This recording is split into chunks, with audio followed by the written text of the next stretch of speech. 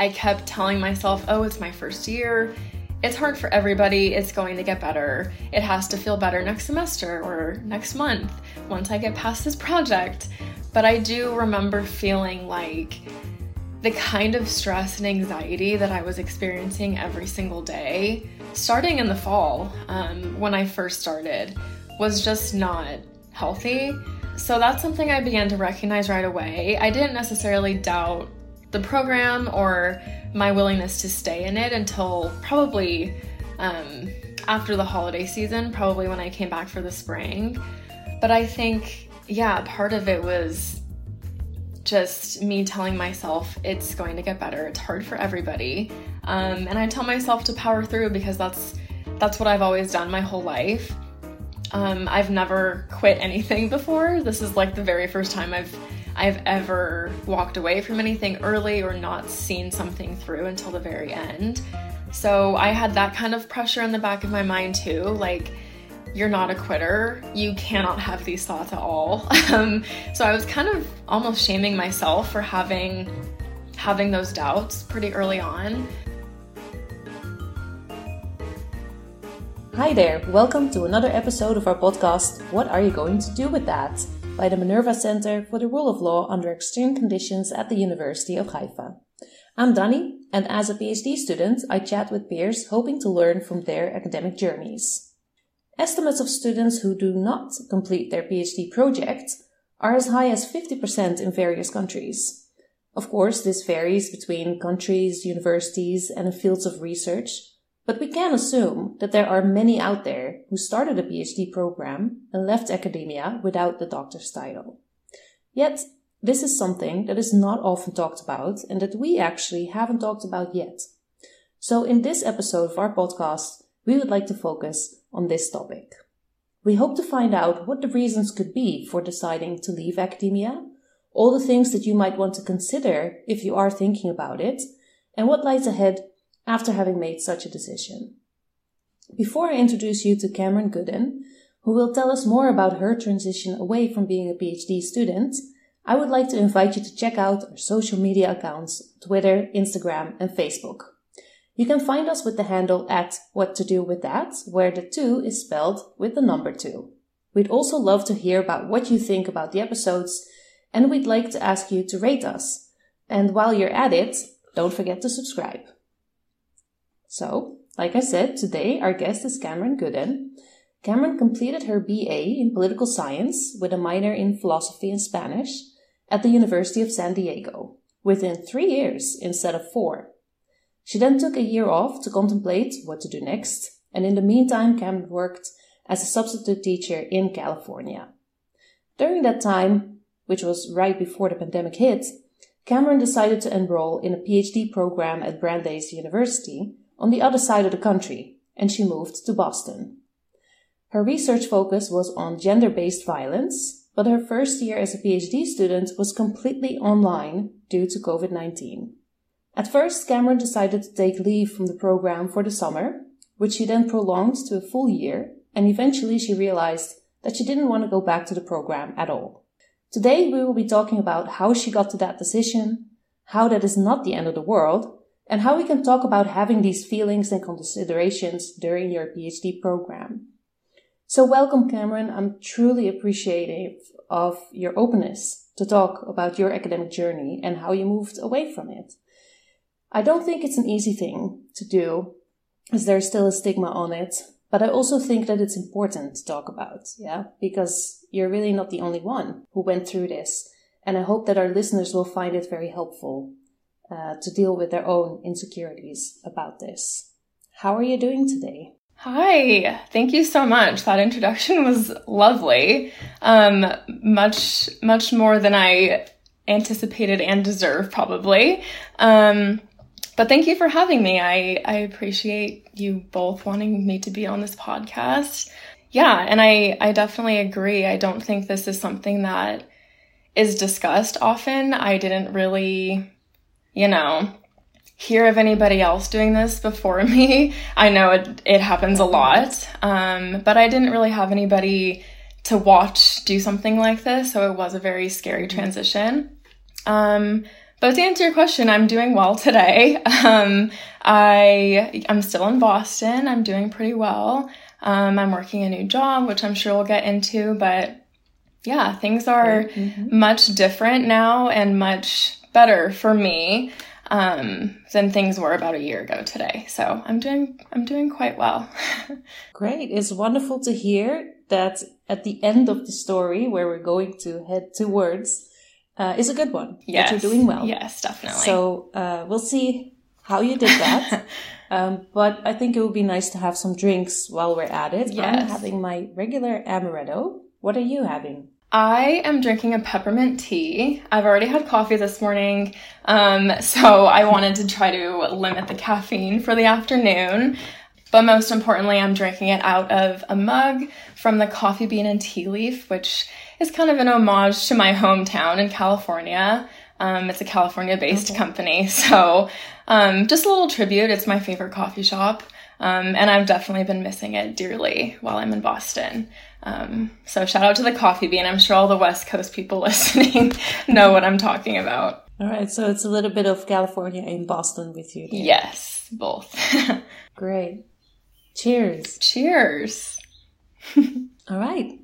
Now that we have that, peppermint tea sounds really good. I'd like to start with a few short questions.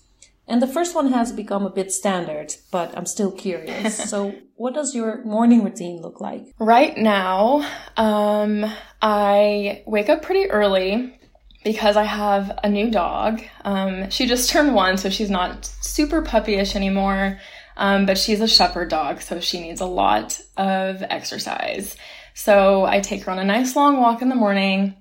That's before I even start my day, start getting ready for work. So we go out and do that, and it's nice to just be outside first thing in the morning. I've learned it's just an important part of my morning to kind of feel the earth and get a feel for the day first thing. So it's become a really nice start.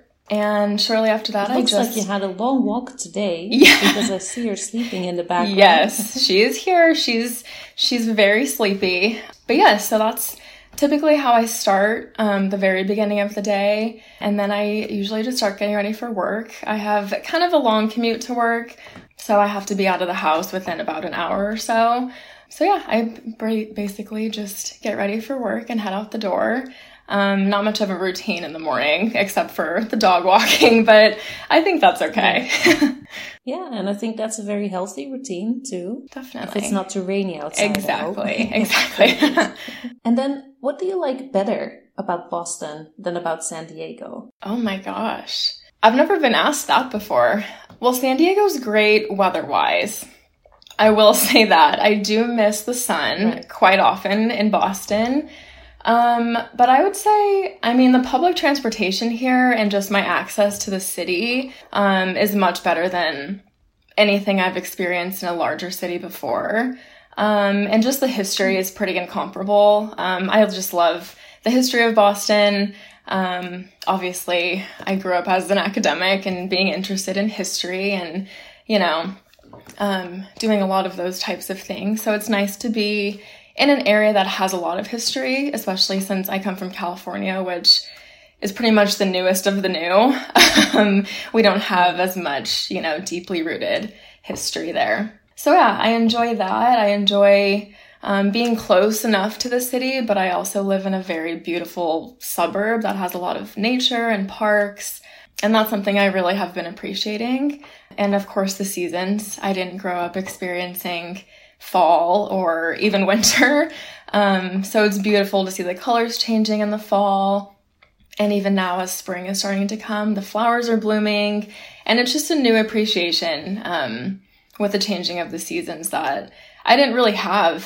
So it's kind of nice to experience it with new eyes as an adult. So that's something I really come to love about the East Coast and Boston specifically. All right. Yeah, it's not to say that one is better than the other. We won't tell anyone. Definitely. Yeah. But there's pros and cons to every place, right? Of course. So, yeah. All right. Another question is, what do you not miss at all about academia? Oh, wow. I think above all, the pressure. I just think so so much of what my decision was based in to leave, and so much of the tension and pain that I was dealing with was founded in just this immense pressure that I don't think I could even describe in words. It's the pressure to produce at a pace and at a rate that's just humanly impossible, paired with this perfectionism and the need to do things perfectly, which is definitely just one of my personality traits in general, but I think academia definitely feeds into this idea that we constantly need to be producing and at our best at all times. And it's just not feasible, and it's not sustainable. So I think the pressure that led to the kind of chronic stress and anxiety that I was experiencing is definitely what I am very happy to not be experiencing anymore. I think that's probably the number one thing I don't miss at all. The pressure. Yes. I totally understand that. Yeah, that is something we talk about with a lot of guests, and everyone has their own ways of dealing with it. But what everyone does say is that it is not sustainable, right? At some point, you just can't keep doing that and feeling that pressure and being perfect. So now that we have the short questions, I'm interested in your academic journey and how it started. So we start at the beginning. You completed a BA in only 3 years instead of 4, which is quite perfect. Thank you. And then you took a gap year, right, to think about the next steps. So at what point in time did you think, okay, I'm going to pursue a PhD? Well, I think I always knew that was my end goal. I definitely grew up in a family where education was very valued. We placed a high value on education and academics and scholarship. And my dad in particular, that was kind of like our thing growing up. We just had a shared passion for it. So I think I always knew in the back of my mind I would be doing some kind of higher degree. At one point I wanted to go to law school. And then ultimately I decided to do a PhD because while I was in my undergrad, I fell in love with political theory. And it was kind of the perfect marriage of everything that I loved. It was, contemporary politics and U.S. politics, as well as international, paired with the kind of philosophy and bigger questions that I always have loved. I've always just kind of had that kind of mind, the philosophic type of thinking. So it was kind of the perfect answer for me. And I wasn't really looking for it. I started out as actually a biochemistry major in college for the first semester. Very quickly found out that was not what I was meant to be doing. So I found obviously political science and in that political theory. So I knew I wanted to do something with that. And I also have always had a passion for teaching. I really thought and wanted to be the types of people that always formed my own thinking growing up. I just remember being so impacted and so shaped by the words and the language and the way that teachers would, portray information. And I just wanted to be that for other people. And I thought it was the perfect answer to pursue a PhD because I would get to do the research that I loved and still get to go on all of these endeavors with particular passions that were important to me, while also getting teaching experience and seeing if that was actually something that I wanted to pursue. So I think, in that year, I knew I wanted to apply to grad school, and the PhD decision was kind of just the perfect answer to that. That would lead me to my ultimate goals. So I think that's just kind of where my thinking led me. Right. And did you apply to multiple programs, or was the one in Brandeis University the one for you at the time? I did apply to several programs. I applied to a few master's programs and PhD programs. And I got into a few of both. It was a mixed bag of PhD acceptances and master's acceptances. But yes, I ended up choosing Brandeis because of the faculty there. They had a very strong political theory department and program, and professors whose work that I had read, who I really wanted to work with. So that was something that I was really interested in doing. I really enjoyed my visit with them. They were very personable and friendly, and they still are. I really did enjoy working with all of them. And again, I love the Boston area. It's nice to be on the East Coast. I think part of me was looking for something different, and I kind of wanted some newness in my life. I didn't know that would be coming with a global pandemic. So I got a lot of newness at once. But yeah, I definitely think I made the right decision in Brandeis. I don't regret choosing this for my PhD. So I think it was a lot of factors, and it was a huge decision, but I definitely think I made the right one. Right. A lot of new things, like you said. Yes. And the move from California to Boston was something that you chose. And you knew it was going to be different, but it was something you thought you would be able to cope with. But once you got there, everything closed down. Yes. Right? And you weren't able to get the full experience of, what most PhD students get. I think now things are starting to open up. A new generation again, who knows what a PhD experience could be like outside of a pandemic. So once you were in Boston and the program started and then everything was in lockdown, what went through your mind? Oh, wow. I mean, it was very difficult because not only had I moved away from my entire life and family, and all of my friends back home, but I also didn't really have the opportunity to make new ones or really plant new seeds here. So I think it was the fact that I was feeling lonely, just missing people that I had in my life and who were geographically proximate for several years of my life. But it was more so that I didn't get the community and the in-person communication, and I don't think I recognized. I think on a large scale, I don't think many people really knew how much we need human interaction and how much just like glancing at one another in a classroom matters to the experience.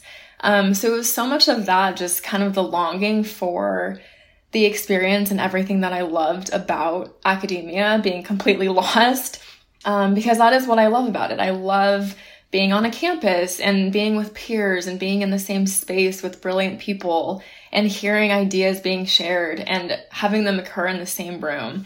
So not having that and just having to kind of try to forge connections via Zoom and over text with people I hadn't met was kind of difficult.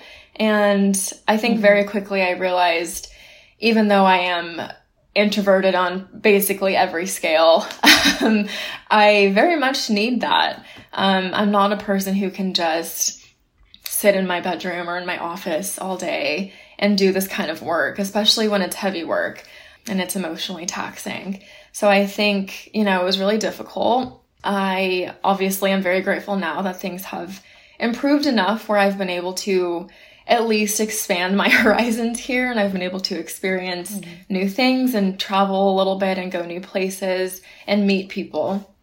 But that was something I was missing for the whole of last year, essentially. Right. Yeah, I think what you're saying about the total isolation is something that people have really underestimated, and that some people might have experienced during the pandemic, but in your case, quite extreme because, like you said, your family and friends were really far away. Definitely, yes. So, yeah, with lockdowns and air travel being stopped, things like that, you must have even felt further away.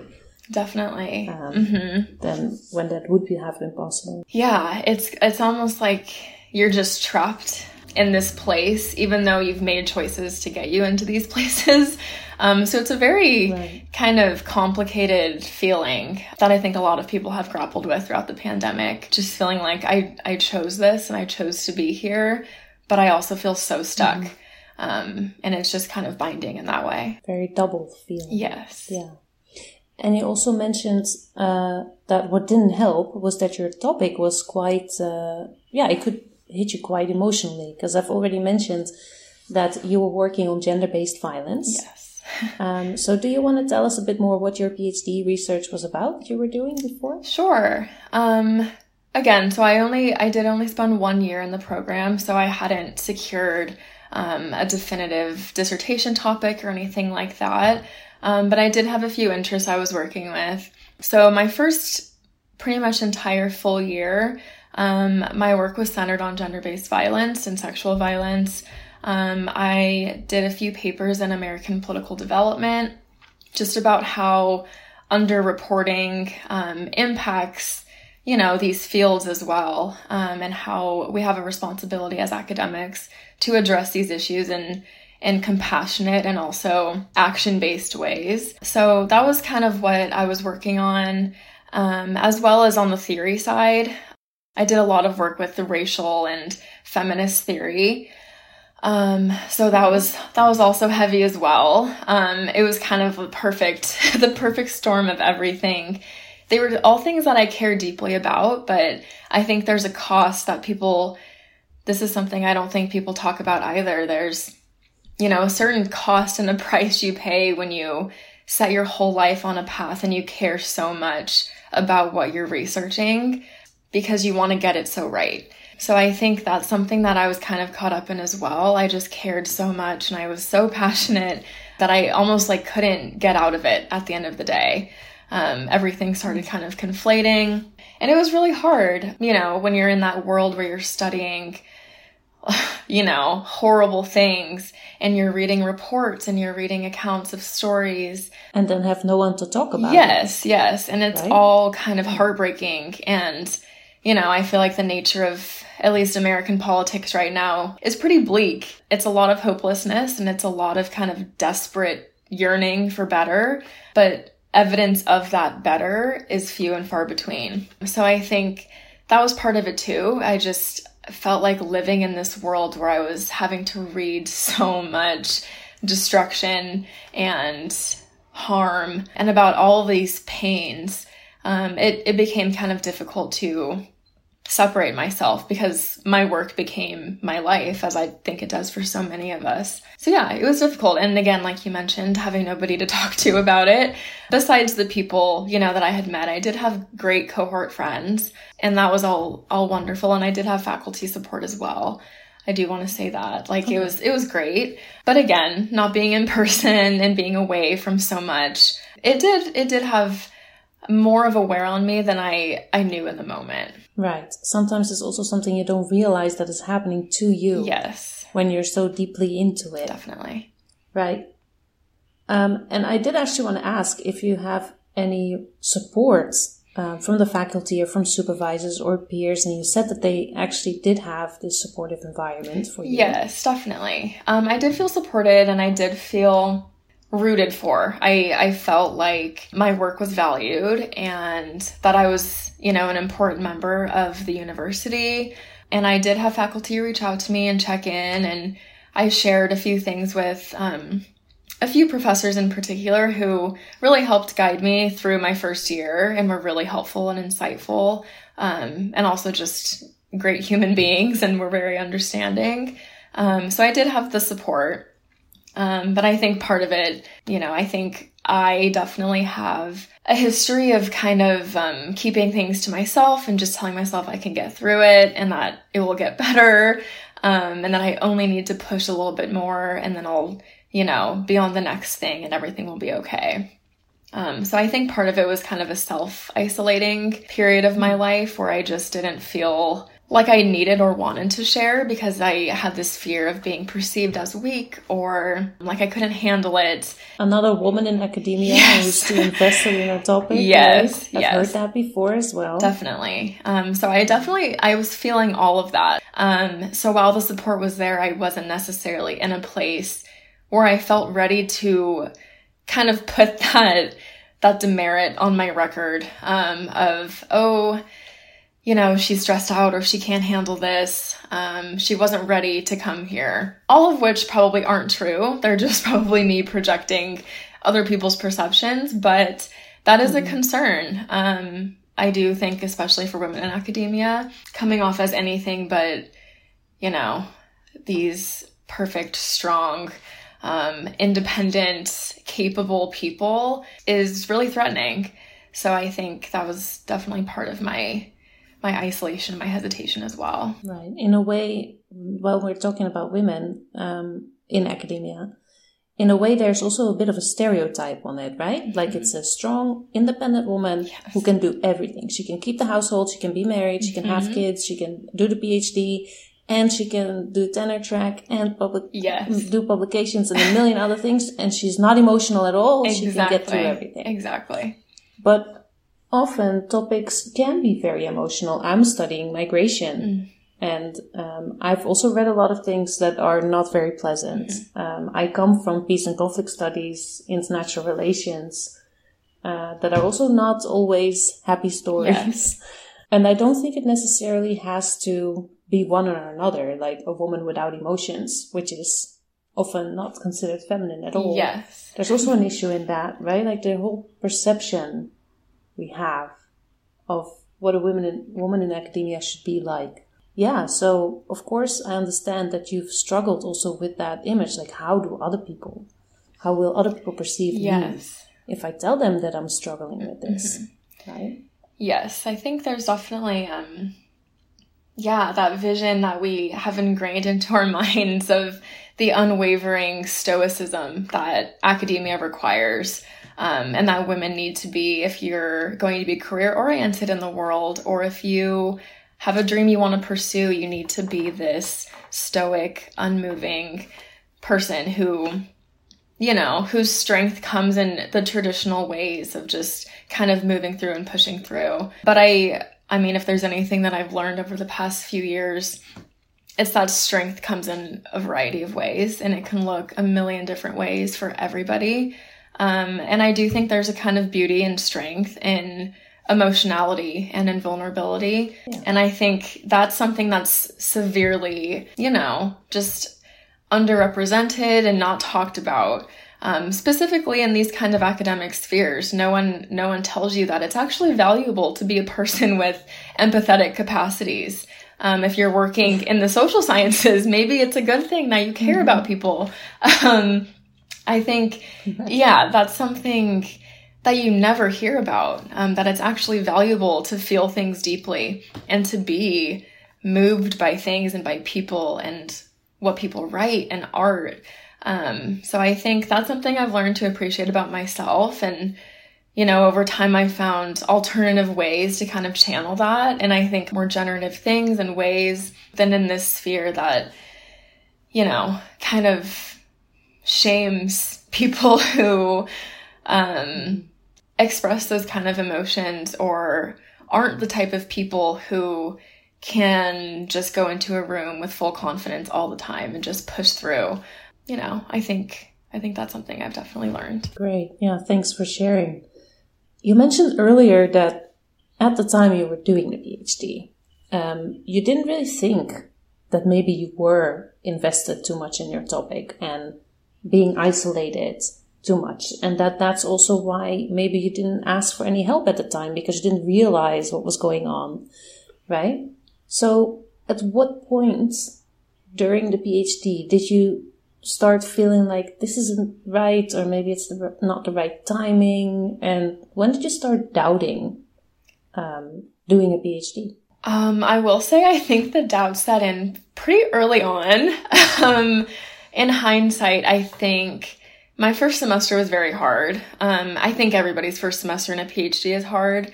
And that's kind of the complication that I ran into was I kept telling myself, oh, it's my first year. It's hard for everybody. It's going to get better. It has to feel better next semester or next month once I get past this project.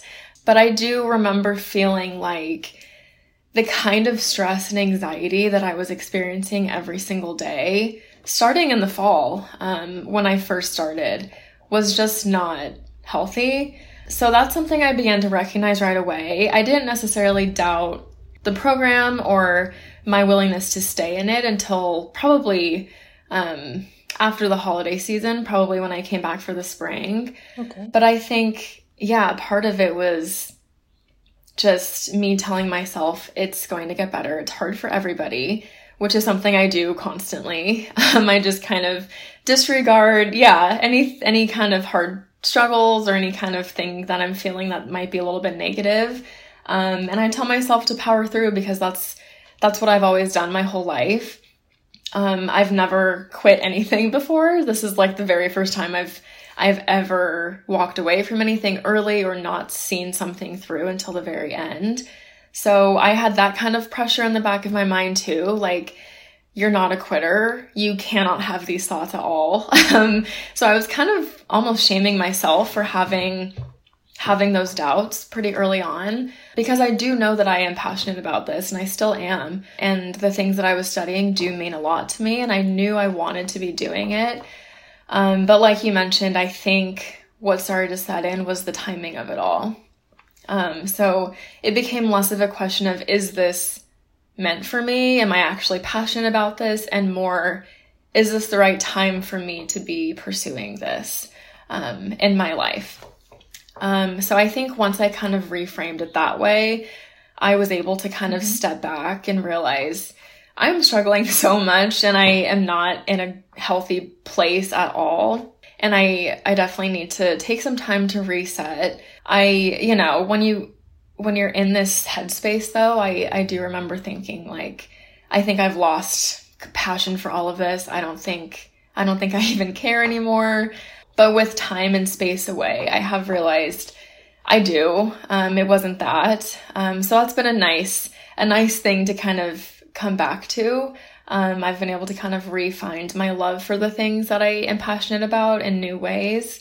And I don't know what the future holds. I don't know if I eventually will go back to a program or to do another kind of degree, but I definitely think it was the timing, just with the pandemic, my own life. I had a lot of, personal struggles I was going through, and it just wasn't right for me at the time. And I think that's okay. And I have had to have a lot of, definitely. Yeah, I've had a lot of, conversations, and I've had to really, be okay and come to be okay with the fact that I made this decision and it was the best for me at the time.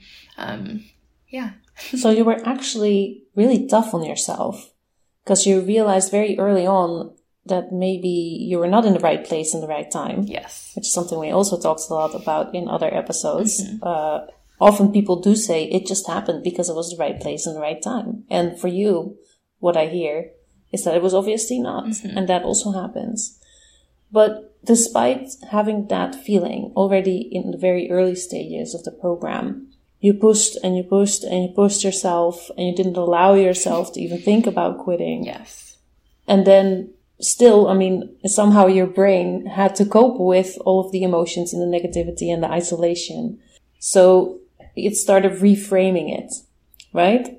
Not thinking about quitting, but maybe taking a break, which is what you did at first, right? Yes. What emotions did you feel when you told your supervisor, I'm going to take a break? Oh, a lot of shame.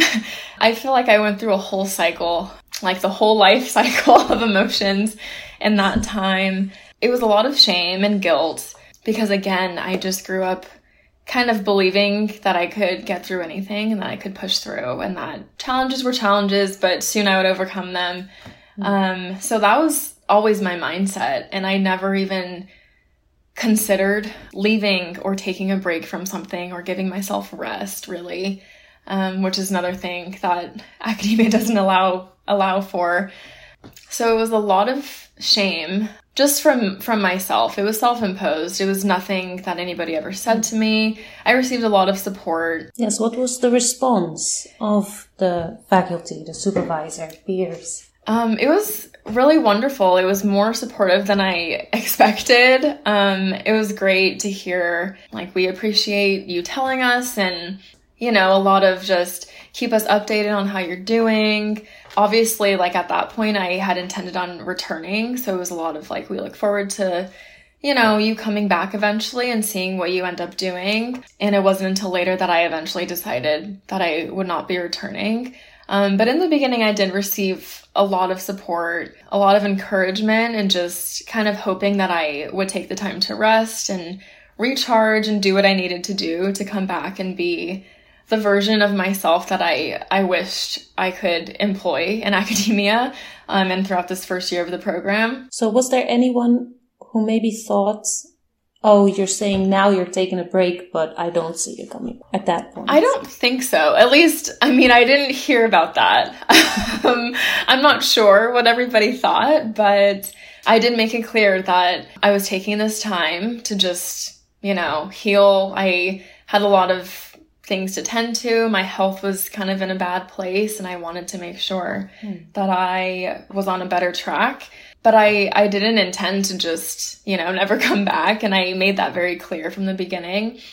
So I don't think anybody had that perspective. I never communicated that to anybody, or no one ever asked or insinuated that I wouldn't be returning, which was also kind of validating. This kind of belief that they wanted me there, and they wanted me to be a part of the community and to make the contributions that I also had in mind for myself. I was wondering about how you felt. Of course, you said that you felt ashamed, and that was actually mostly self-imposed because no one else had shamed you. Definitely. But how did you feel about the time of that whole year that you had soldiered through so hard, that you had already put into the PhD? Did you also have thoughts about having invested too much to quit? And how do you look back at that now? Definitely. That's something I really struggled with. That's kind of what held up my decision for so long. Just the idea that I had spent so many hours, not only in this program, but my whole life had led up to me being here. I had worked so hard throughout high school and college to even make it into this program. So how could I be in a position now where I'm willing to let it go? So that's what brought on a lot of the guilt as well. And that's kind of how I was convincing myself to stay for so long, because I just was telling myself, you have worked too hard to be here. And I think it was also partly, I felt like I was representing more than myself. And I think this is the case for a lot of women and a lot of minority women as well. In particular, the decision felt so much larger than myself. I felt like I had a bigger responsibility to kind of use my capacities to, produce something brilliant and to pave the way for other academics who might look like me or who are interested in these kind of topics that aren't talked about either. And I think that's kind of the pressure a lot of us put on ourselves too. So that was part of it. And I felt like I'm the first one in my family to have even considered pursuing a PhD. So it was a lot of, am I letting people down in my family or in my department? Am I letting myself down because I've worked so hard? But ultimately, obviously I came to the conclusion to leave. And I've come to find that that decision was just me choosing myself and my own well-being, essentially, over all of these roles that I have incurred throughout my life. Right. How did you move in your own mind, right? With all the emotions that you also imposed on yourself. How did you move from telling yourself, I'm on a break, to I'm going to leave the program? Oh. And how much time did that take? It took a long time. It took me a long time to even take a break. It took me months to decide to take a health leave of absence. That was the first huge decision I made. I thought that was big. So I really thought that was going to be the end. And I would be coming back and I would be better and everything would be great. So I thought once I made that decision that things would lighten, and I would be, feel more at ease. But it didn't go away. My chronic stress that I was experiencing and anxiety and all of this pain that I was carrying was manifesting in ways that I didn't have a good handle on. So I think ultimately I kind of just had this moment over the summer where I was enjoying life and I was with my family and friends, and I just had this blip where I envisioned my life and what it would be like if I didn't go back, and if I had just gotten a job and what that would look like, and if I had time to do things that I enjoyed, and to communicate with people that I loved, and to forge relationships and build on projects that I love. What would that look like? And I think that is kind of what started getting me to think about long term, if I wanted to return, and if I didn't, what would that mean for my life? And that was a really scary thought to have initially because, you know, at that point I was on a health leave. I was planning on returning, but I kind of knew in the back of my mind that I would be feeling the same way. I would be studying the same things. I would be forcing myself to just get through every day. And the pain wouldn't go away. It's just this kind of like lasting ache that I was feeling. And it just didn't feel right. So I knew in the back of my mind that if I returned to this environment and this thing that was causing me so much distress, the distress wouldn't go away. It wouldn't heal on its own. You know, the master's tools cannot dismantle the master's home. So I think that that's kind of what entered my mind. And I began to think about, if I left, what would I do? Because I spent my whole life thinking this was my path, and I didn't even give myself an opportunity to explore what else life could look like or what else I'm passionate about. So it was really kind of scary to think about dropping everything that my life had been leading up to. And this program was that. It was my dream, and it was my passion, and it was what I thought was going to be my life. So coming to the choice and the crossroads where I kind of saw a different life and it could be better, but you're never really sure. It could have also been worse. I could have made the worst decision of my life leaving the program, but I wouldn't know until I did it. I wouldn't know that like there wasn't as much longing and chronic stress and just essentially pain on the other side unless I made that decision. So yeah, I mean, looking back, I'm definitely very proud of that choice that I made, because I think that was the first time in my life that I really chose something for myself that I knew deep down would be good for me, even if it meant letting people down, or even if it meant, you know, falling short of dreams I once had for myself, or not being the person who I thought I would be. I think that's one of the best decisions I've made in my life. And I think, like, more broadly now, I'm beginning to understand that just because a decision feels really hard doesn't mean it's wrong. Mm-hmm. So I think that's kind of where I've come to be now. I think you should be very proud of choosing also for yourself, which in a lot of cases is also very important. In that way, I kind of like comparing it to the security videos that we see in airplanes. Yes. Right? Where we're always told that first you have to put on your own oxygen mask. Yes. And then you put it on that of a child next to you. Yes. Because if you don't make it, then what is the child going to do? Right? Exactly. Sometimes you really need to place yourself first.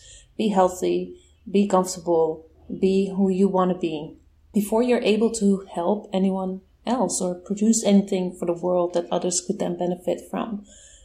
So I think you definitely made the right choice, even though it seems often very unnatural, because it's also built into human beings to trying to help other people first, who are not capable of doing that for themselves first, for example. Definitely. And I think so much too, I mean, I think there's a certain type of person who is an academic, and I think a lot of us, you know, have all of these goals, and we're very goal-oriented, driven people. And I think there's this kind of stigma that if you let go of a goal, or if you modify it, or decide you've changed your mind, it's kind of viewed as a negative thing. But I don't know. I think in the past year, I've realized it's okay for you to change your mind. And you know, it's okay if you realize that your goals and your dreams are changing as you are. You know, we're corrigible, changing human beings, and all we can ask of life is that we change with it, and we're able to evolve. So I think, you know, that's part of it too. Like, we need to be able to address our goals and tell ourselves it's okay if they have changed, or if we have changed and we now want to change direction or pivot or embark on a new topic or a new project. So I think that's definitely something important too. I completely agree. All right. So then December came, last December, and then you tweeted the following. I submitted my official withdrawal from my PhD program today. I intended to wait until the dust settled before trying to put words to the feelings I'm experiencing, but some things just cannot wait. I have so much to say and I'm not sure where to start.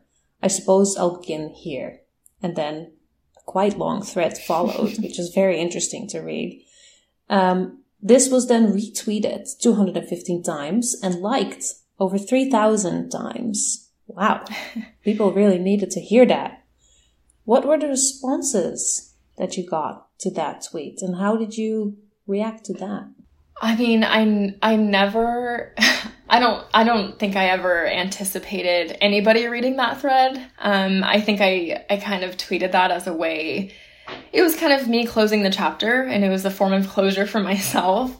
And I never expected it to reach other people or to mean anything to them because it was about my experience and my journey. But so many people reached out to me and responded, just first like thanking me for sharing and being honest. A lot of people were sharing their own stories with me, which is always such a meaningful exchange. I really love, I feel like sharing stories is why we're here. I feel like that's why we're all here on this planet. But it was such a warm gift to receive, such a nice and kind response from people. And people telling me that it's okay and that they think I made the right decision and that putting myself first, kind of reinforcing and validating my decision and telling me that it was okay and that my work will always be there. But if I wasn't okay, then what good is my work? So I think it was very nice to hear that. And it was great to see, especially other academics, and people that I even worked with or that were mentors to me, kind of responding and saying, this was the best decision and I'm proud of you. Yeah, I can't really explain how much that meant. But I definitely never expected anybody to see that. And the fact that so many people did is a little bit terrifying. But again, the response has been so great and I've appreciated all the kindness that has poured out. And a lot of people have even reached out to me saying, you have helped me make the same decision for myself. And now I'm, deciding to take a leave or taking a break and finally valuing rest. And that too is just an indescribable joy. It's great. So that was a good decision to write a tweet like that. That might have been a little bit of a rant, but not even that. More of just getting it off your chest. Yes, like you said. Definitely. All right. And you also said that for you, it was a little bit of wrapping it all up, right? Mm-hmm. So when it was all wrapped up in December, what happened after your official withdrawal? What did you do next? What are you doing now? So by the time I wrote that tweet, and I officially withdrew, I had already been on the hunt for jobs. I was actually starting that process kind of throughout the summer. And I ended up starting a job in late August. So while I was on leave, I was kind of, grappling with, do I go back? Do I get a job? So that's kind of when this whole process started. But now I am working at a law school here in Boston. So I'm still in academia in some capacity. I'm keeping my foot in the door. Okay. And it's great to be a part of higher ed, kind of on a different side now. It's kind of interesting to be on the admission side and to see how it all works on the other end of things, because I've only ever been an applicant and a student. So I really do enjoy being in the university and I enjoy the setting. I enjoy working with students and faculty, and I love higher ed in that way. So it's great that I still have the opportunity to engage in that way. And I'm glad I kind of, transitioned away from being an active researcher into still, being a part of academia in some way in higher ed, but just in a very, very different role. But I'm loving it. I definitely am really appreciating this job and what it's given me. And ahead, again, I'm not sure what the future holds. I don't know if I will be returning to a program eventually.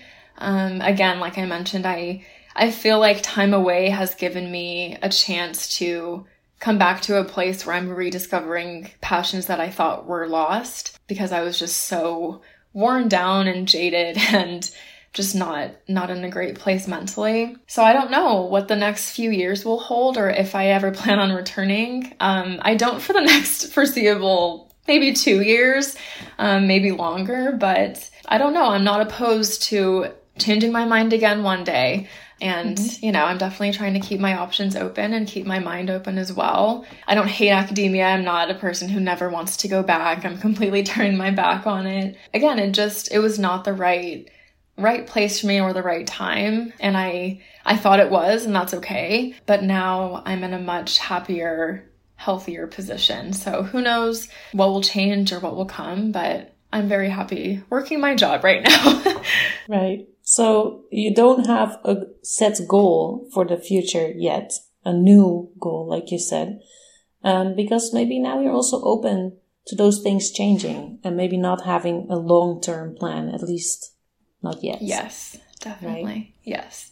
I think other things have become important in life to me in the recent years, and I think I'm learning that that's okay. It's okay that I'm not the girl growing up that I used to be, thinking I was just going to get a job and I was going to work so hard and I didn't care about anything else. And it's okay that other things have become important to me, and I value joy and spending time with the people that I love, and building relationships and kind of creating a life that I enjoy and that I love. That looks different from what it used to, but again, that's okay.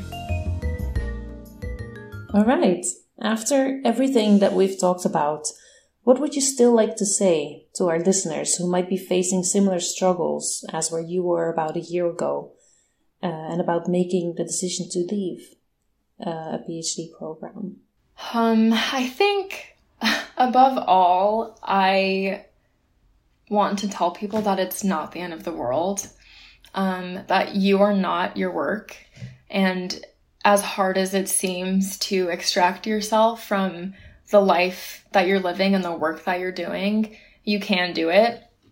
That was something that really held me back, because I was often questioning, if I leave, what else can I do? Who am I without this? I think a lot of us spend our whole lives, diving into this research and caring so much about these issues and these topics and pouring our whole selves into them that we become our work. So I think I would just say that it's important to recognize that you are not your work. You are you, and you can have the kind of life that you dream of. You are in charge of your own life. You have the autonomy and the agency to make decisions that will be better for you, and for your future self. And just because something feels really, really difficult, or a choice feels like it's really heavy and it's going to change everything and everything will be horrible and the whole world will crash down, it won't. I thought that too. Yeah. So I think I would implore people and want to empower them to kind of honor themselves. And I think we all have this internal knowing of what we need to do and what is best for us. And I think if we just listen to that, life is more beautiful on the other side once we give ourselves the chance to be heard and we make these choices. And then I think the other thing I'm still telling myself today, but it's not giving up if you're giving yourself a chance. I feel like I put a lot of shame on myself because I thought I was a quitter. And in some ways, yes, I did walk away from something that I said I would do and that I had set on my whole life, but I knew that it was not meant for me. And I think choosing to give myself that choice and a chance in that has changed my life. So I think, don't get bogged down in thinking you're making the wrong decision because it's really, really difficult. Because life always changes and you change too. And maybe also, if I may add, that it's not necessarily quitting your life goal, but it's making space for different goals. Definitely. Right? Yes, absolutely. Nice. Well, thank you so much for sharing that. I would like to ask you just one more question, and this should be an easy one. Okay. How do you relax after a hard day of work? Oh, wow. Well, first, again, I come home and I walk my dog because That is now my whole life's work. No, but I do like to come home and just go on a nice long walk. I've also been enjoying yoga recently. I'm getting into yoga and Pilates, so that's been a nice change of pace. So definitely some kind of movement after work I think is nice when I'm sitting for a long time. And then cooking dinner. I like to play music while I cook. That's just something like I like to do. I have music for every occasion. It's kind of like an ongoing joke between my friends and I, like I need to be listening to music at all times of the day. So okay. I like to do that while I cook, and then I have dinner and usually watch a movie or a TV show that I like.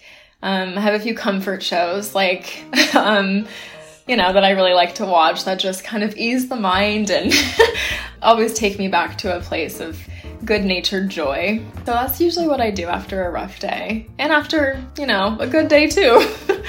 Right, just to close it well, at least. Yeah. Yes, definitely. Okay.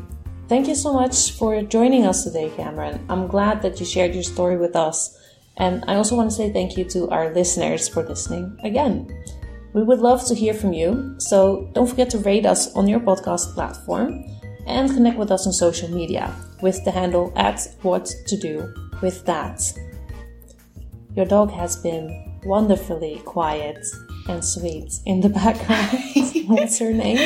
Her name is Birdie. Birdie? Yes. For a dog. Birdie for a dog, yes.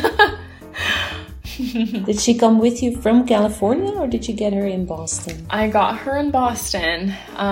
She was one of the first ways that I was trying to cope with the entire last year. I figured if I get a puppy, I'll be distracted. It'll be a nice way to get outside and to try to meet people here. And she's been great. I mean, she's great. I love her. I bet it did give you distraction. Definitely. Oh yes. A lot of work, but a lot of joy.